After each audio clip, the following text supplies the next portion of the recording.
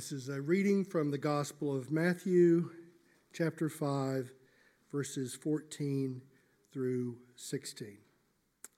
Jesus says, "You are the light of the world. A city set on a hill cannot be hidden, nor do people light a lamp and put it under a basket, but on a stand, and it gives light to all in the house. In the same way, let your light shine before others, so that they may see your good works and give glory to your Father who is in heaven." The word of the Lord. Gracious Heavenly Father, please send your Holy Spirit powerfully upon us this morning. Please open our ears and our hearts and give us grace that we might hear your word, Father. Believe it, obey it, and rejoice in it. For Jesus' sake. Amen. Amen. Please be seated. It's been a very interesting week. We had a special dinner for our deacons. I love our deacons. We have some hardworking deacons. We have some hardworking deacon candidates. We have some hardworking servants of the church. The elders came to support them. We had a lovely dinner on Wednesday night, some pizza that was brought in. And we had a special guest speaker with us. His name is Robert Blevins. Robert was actually here at MetroCrest last year when we did our first ever Deacons Conference in this presbytery, which MetroCrest hosted. And Robert came accompanying some of the other speakers and guests for the conference. Since last year, when he was here before, he has since had a series of interesting promotions. He's now not only the director of outreach for Southwood Presbyterian Church in Huntsville, Alabama, but he's also become the PCA's resource person to help with Mercy Ministries nationwide, as well as the PCA's person to help with diaconal ministry nationwide. And we had a really, really good time. Robert gave us a few introductory comments, and then the rest of the evening we just sort of peppered him with questions. What about this? What about that? How do you do this? How do you do that? What do you do about this? What do you do about that? It was a very, very helpful evening with Robert. And one of the focuses of his evening was talking about how, well, it boiled down to this: how does the church live out our call to be salt in the world? That was last Sunday's sermon. I preached from Matthew chapter 5, verse 13, just one verse. And it just so happens, as it worked out, this Wednesday we talked about how a church like MetroCrest does that. How do we witness to our community in acts of mercy, in caring for people, in serving people? How do we build relationships with our neighbors? One of the questions that I brought up last Sunday, and which Robert actually brought up, completely no connection to me, but he asked the rhetorical question, what would the community think if our church closed its doors? Would anybody notice? Would anybody care? And Robert actually gave that same question as part of his presentation to our deacons on Wednesday night. So we talked a lot about what it means to be the salty church. I want to remind you just briefly what I said last week about the salty church. If you look at the Bible at verse 13, Jesus says to the disciples, "You are the salt of the earth." He made that statement to them, and through them, he's making that statement to his disciples today. Like his disciples then, his disciples today are the salt of the earth. It's not something we are called to be. It is actually what we are in Christ. And if we're not doing that, he says, if we've lost our taste, if we've lost our saltiness, then verse 13 ends with the very sobering words, "It is no longer good for anything except to be thrown out and trampled under people's feet." Very strong words from Jesus about the importance of being a salty church, the importance of being a church that seeks intentionally to connect to the community where we are in Christ's name, to show them his love in concrete ways. And that's the very earthy message, I think, of verse 13. It's a very earthy message that challenges us, I think, to do concrete things to show the love of Christ. And if we're not doing that, if we're not trying to do that, then we're essentially useless. What if people misunderstand us when we are out there showing concrete love to people? You know, one of the challenges of doing that is you wind up getting your hands really dirty when you're mucking around in the earth. I'm not much of a gardener, but I have worked in my garden, and I know when you work in your garden, you're going to get your hands dirty. And that is a reality when you're involved in earthy ministry, when you're involved with caring for the poor and the marginalized, when you go out to people who don't know Jesus and you're engaging with them and seeking to build a relationship with them. What do you do if people misunderstand you? That's a good question. It's certainly something I think all of us can understand. What will the world think we're doing when we go out to serve people in concrete ways? Well, Scott Sauls is a colleague of mine. He's the pastor of Christ Presbyterian Church in Nashville, Tennessee. And in a recent sermon, I think Scott said it very, very well. He said this. He asked the question, what if people misunderstand our intent when we're out there being very earthy, engaged with the messy world? What if by being so in the world, people start to think we're soft on truth? If we must choose, says Scott Sauls, and sometimes we must, it is better to be misunderstood and labeled as too soft on sin than it is to be misunderstood as self-righteous, harsh, and stern. Wow, that's a loaded sentence. He backs it up this way. He says, Jesus was regularly accused of being a glutton and a drunk, even though he was neither. Why? Because Jesus lived his life around drunks, prostitutes, shady tax collectors, and the like, and never felt the need to explain himself. Jesus welcomed sinners and ate with them. Mustn't we? It's a very, very good question for any church to ask itself as we contemplate what it means to be the salt of the earth in a very complicated world, in a world so full of confusion and darkness. What do we do if we're misunderstood?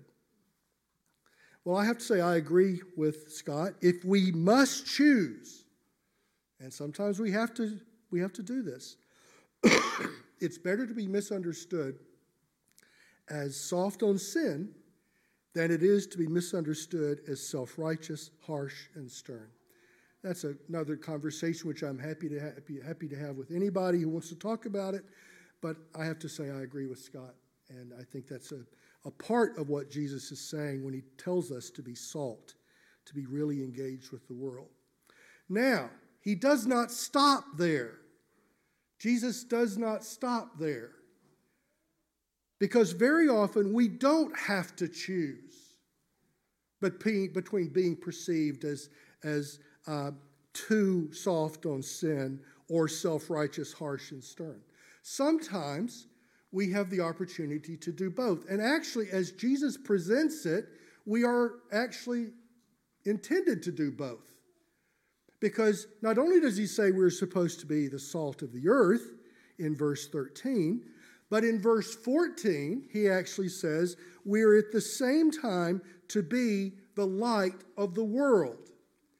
I had a conversation coming into church this morning about whether or not this is saying exactly the same thing or two separate things. And I want to say I think it's telling us to do two separate but deeply connected things.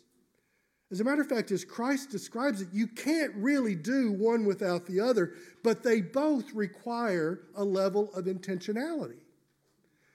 Jesus is saying, be the salt that you are supposed to be, and at the same time, be the light that you are supposed to be. And both require intentionality and prayer and purpose and our effort as we're led by the Holy Spirit. So this morning, in contrast to what we learned last Sunday about the salty church, today I'd like for us to think a little bit about being the bright church. The salty church that is at the same time the bright church, because that's the way Jesus, in 2 different paragraphs, describes the church that he's going to go on to teach about sin. Next week, we're going to shift gears. We're going to talk together about what the Lord says about sin and how we deal with sin. It's very important to him.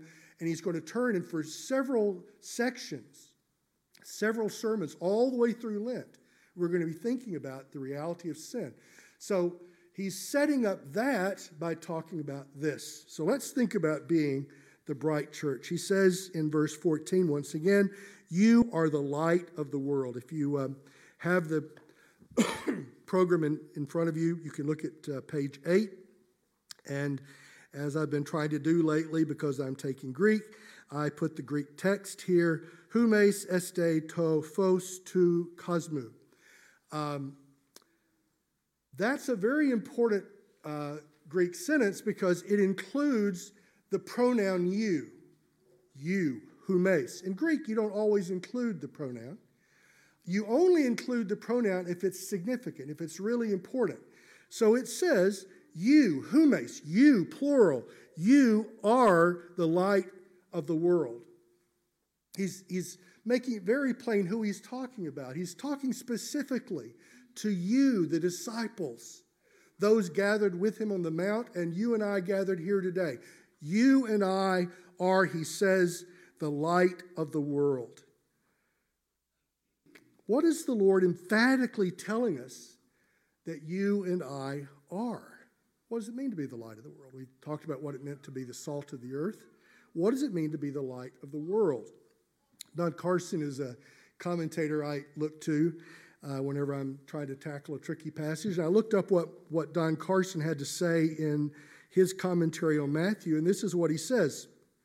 He says, light is a universal religious symbol.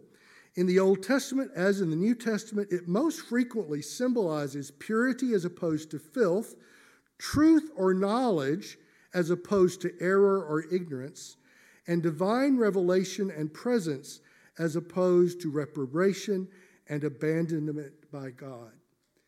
When Jesus says that the church, his disciples, are the light of the world, he's actually saying that we're to be those who bear to the world this truth, knowledge, as opposed to error or ignorance, divine revelation as opposed to divine alienation, and this call to holiness as opposed to the filth of the world. It's all wrapped up in this idea of being the light to the world. It's an image that the Lord Jesus takes directly from the Old Testament. Isaiah talks about the light in the darkness, the light to the nations. Well, Jesus says that the church, you and I, are to be that light. We're to be that light that communicates to the dark world the truth that Jesus came to teach us, that Jesus came to show us. That's, I think, in a nutshell, what it means to be light. It's in contrast to salt. Salt's a very worldly, earthly thing. It has to do with all kinds of things. We talk about preservation and as sacrifice and judgment, as well as this idea of taste, the richness that the church is called to bring to the community. Here we're told that the church is also to bring light, to be light. I want to highlight 2 senses in which we are that. The bright church proclaims truth. Jesus came to proclaim truth. From the very beginning of his ministry, he came to teach the truth. When he called us to repent and to put our faith in him and to follow him, he calls us to that truth. And he goes on to explain what the scriptures have been saying all along about him. We're going to see starting next week what the truth is about sin, what the truth is about judgment, what the truth is about our relationship with God, what the truth is about how we are called to relate to God. He proclaims truth. He proclaims truth about all sorts of very important, complicated issues. As we make our way through the Gospel of Matthew, we're going to see Jesus taking stands on all kinds of issues. And you and I, as Christians, being the light to the world, you and I will be called to take stands on complicated issues. To do it as the salt of the earth, but to do it, as Jesus says, as a light, not a light that's hidden. We don't hide the light. We don't hide the truth. In fact, he says, people put a light on a stand, not in a basket, because it's on a stand that it's able to give light to the house. As disciples of Christ, we're called to bring light to the house, to bring truth to the house, to bring truth to the world, as Jesus did. You and I are called to do the same thing. You know, I think ours is a day when the church's ministry of bringing truth is extremely important. Difficult, but extremely important. I've been following just the past few weeks a whole series of different situations where the church is called to the costly responsibility of bringing light into darkness. I've got a very dear friend in London, England, who's pastor of a church called St. Helens, Bishopsgate. I'll mention that church from time to time because it means so much to me. The pastor there, the senior pastor, is a man named William Taylor. And William and his church have been in the situation of having to respond to what the Anglican Church, the Church of England, has been doing on the issue of human sexuality. And just recently, a meeting of the synod in that church got together and they adopted a policy which authorized blessing of same-sex marriages, same-sex unions in the church. And my friend William, who is a Jesus-loving, Bible-believing Christian, knows that that is not something a Christian church can do. So what do you do? How do you respond? How do you continue to be the salt of the earth, bringing connection and richness to life, while at the same time being a light on the lampstand, bringing light, the light of truth? It is a difficult thing sometimes to do. And I pray for William, and I pray for St. Helens, Bishopsgate, as they seek to do that. It requires great strength and great courage. It requires some discernment. How do we do it? And I've been watching from afar as I pray for him and pray for them, that they would have the ability to be the bright light that Jesus wants them to be and has empowered them to be, that they would live that out. Closer to home, I've got friends over at First Methodist Church in Carrollton.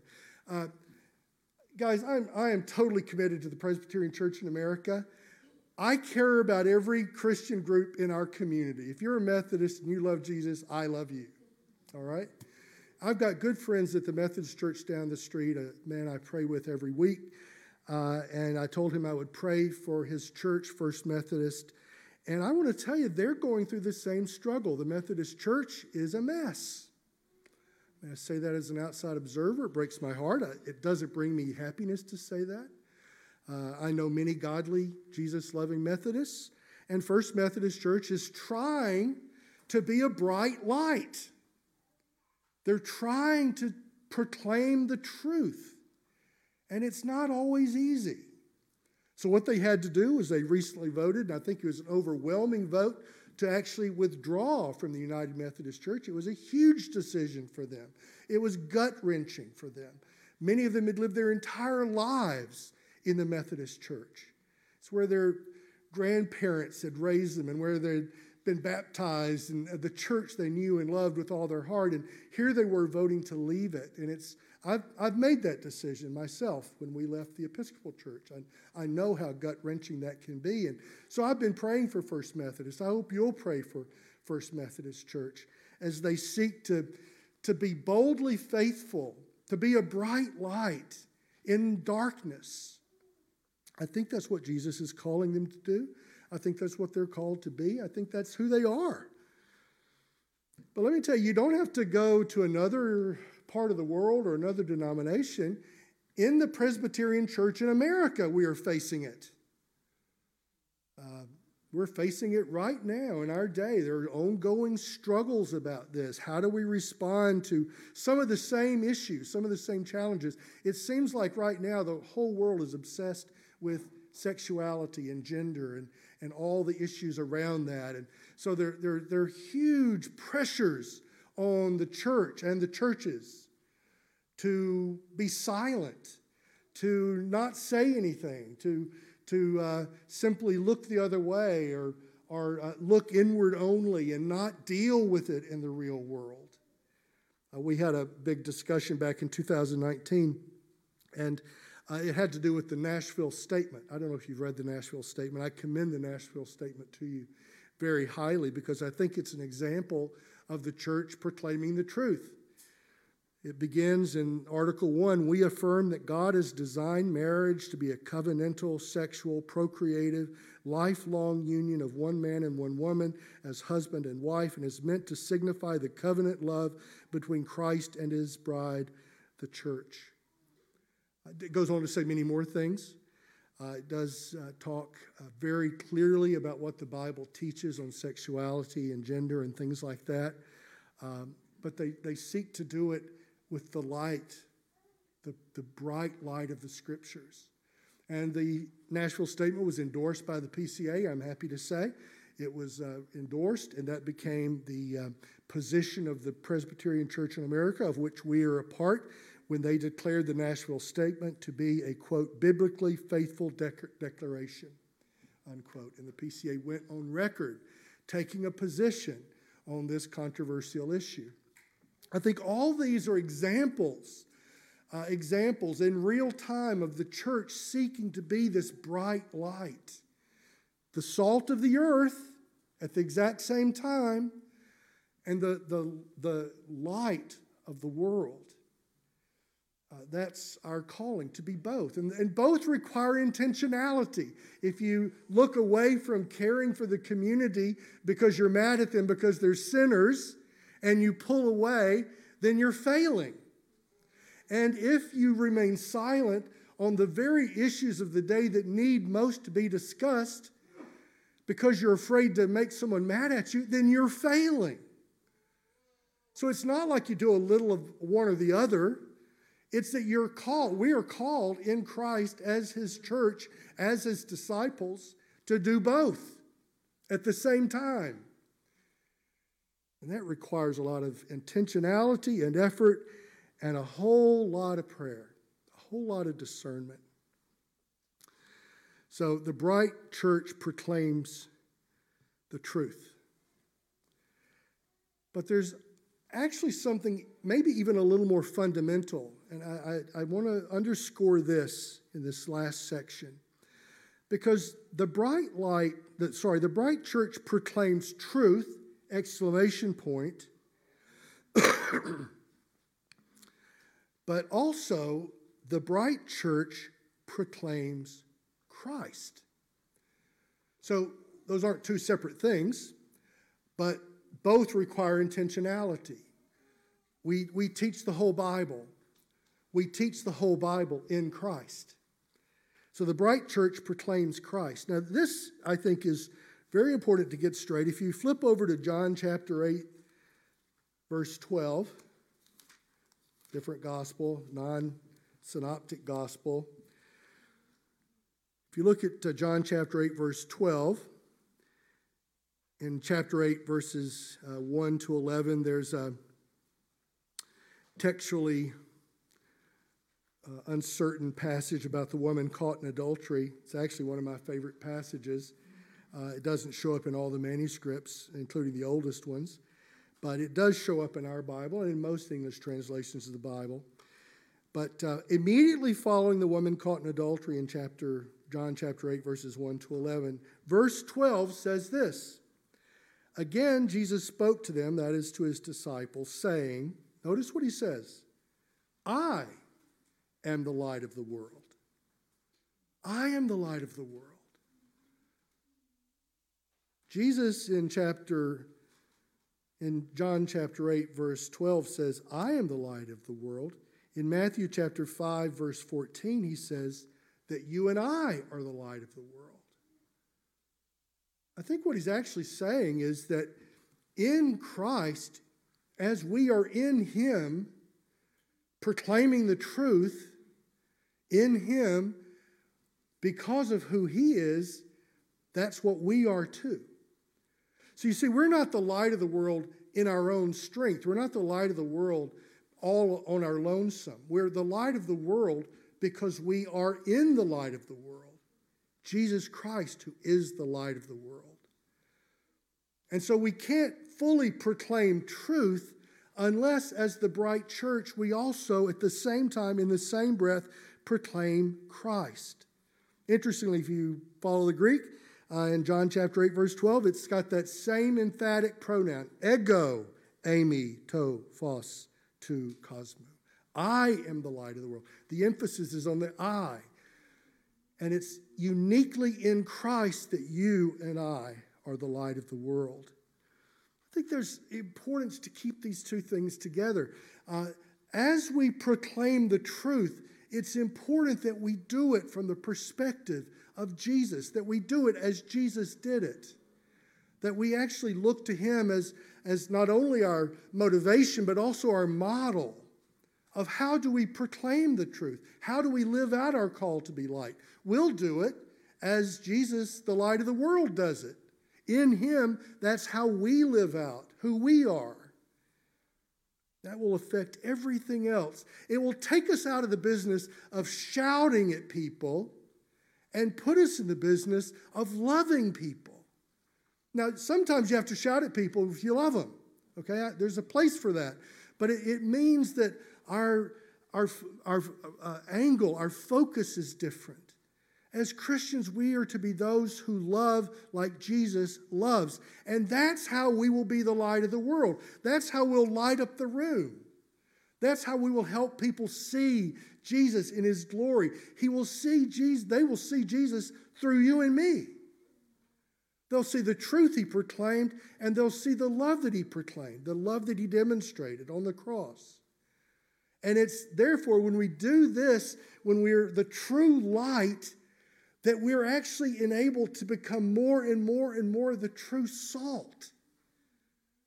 So the community sees us as this loving presence, speaking truth and doing it in love, speaking Jesus' name in love.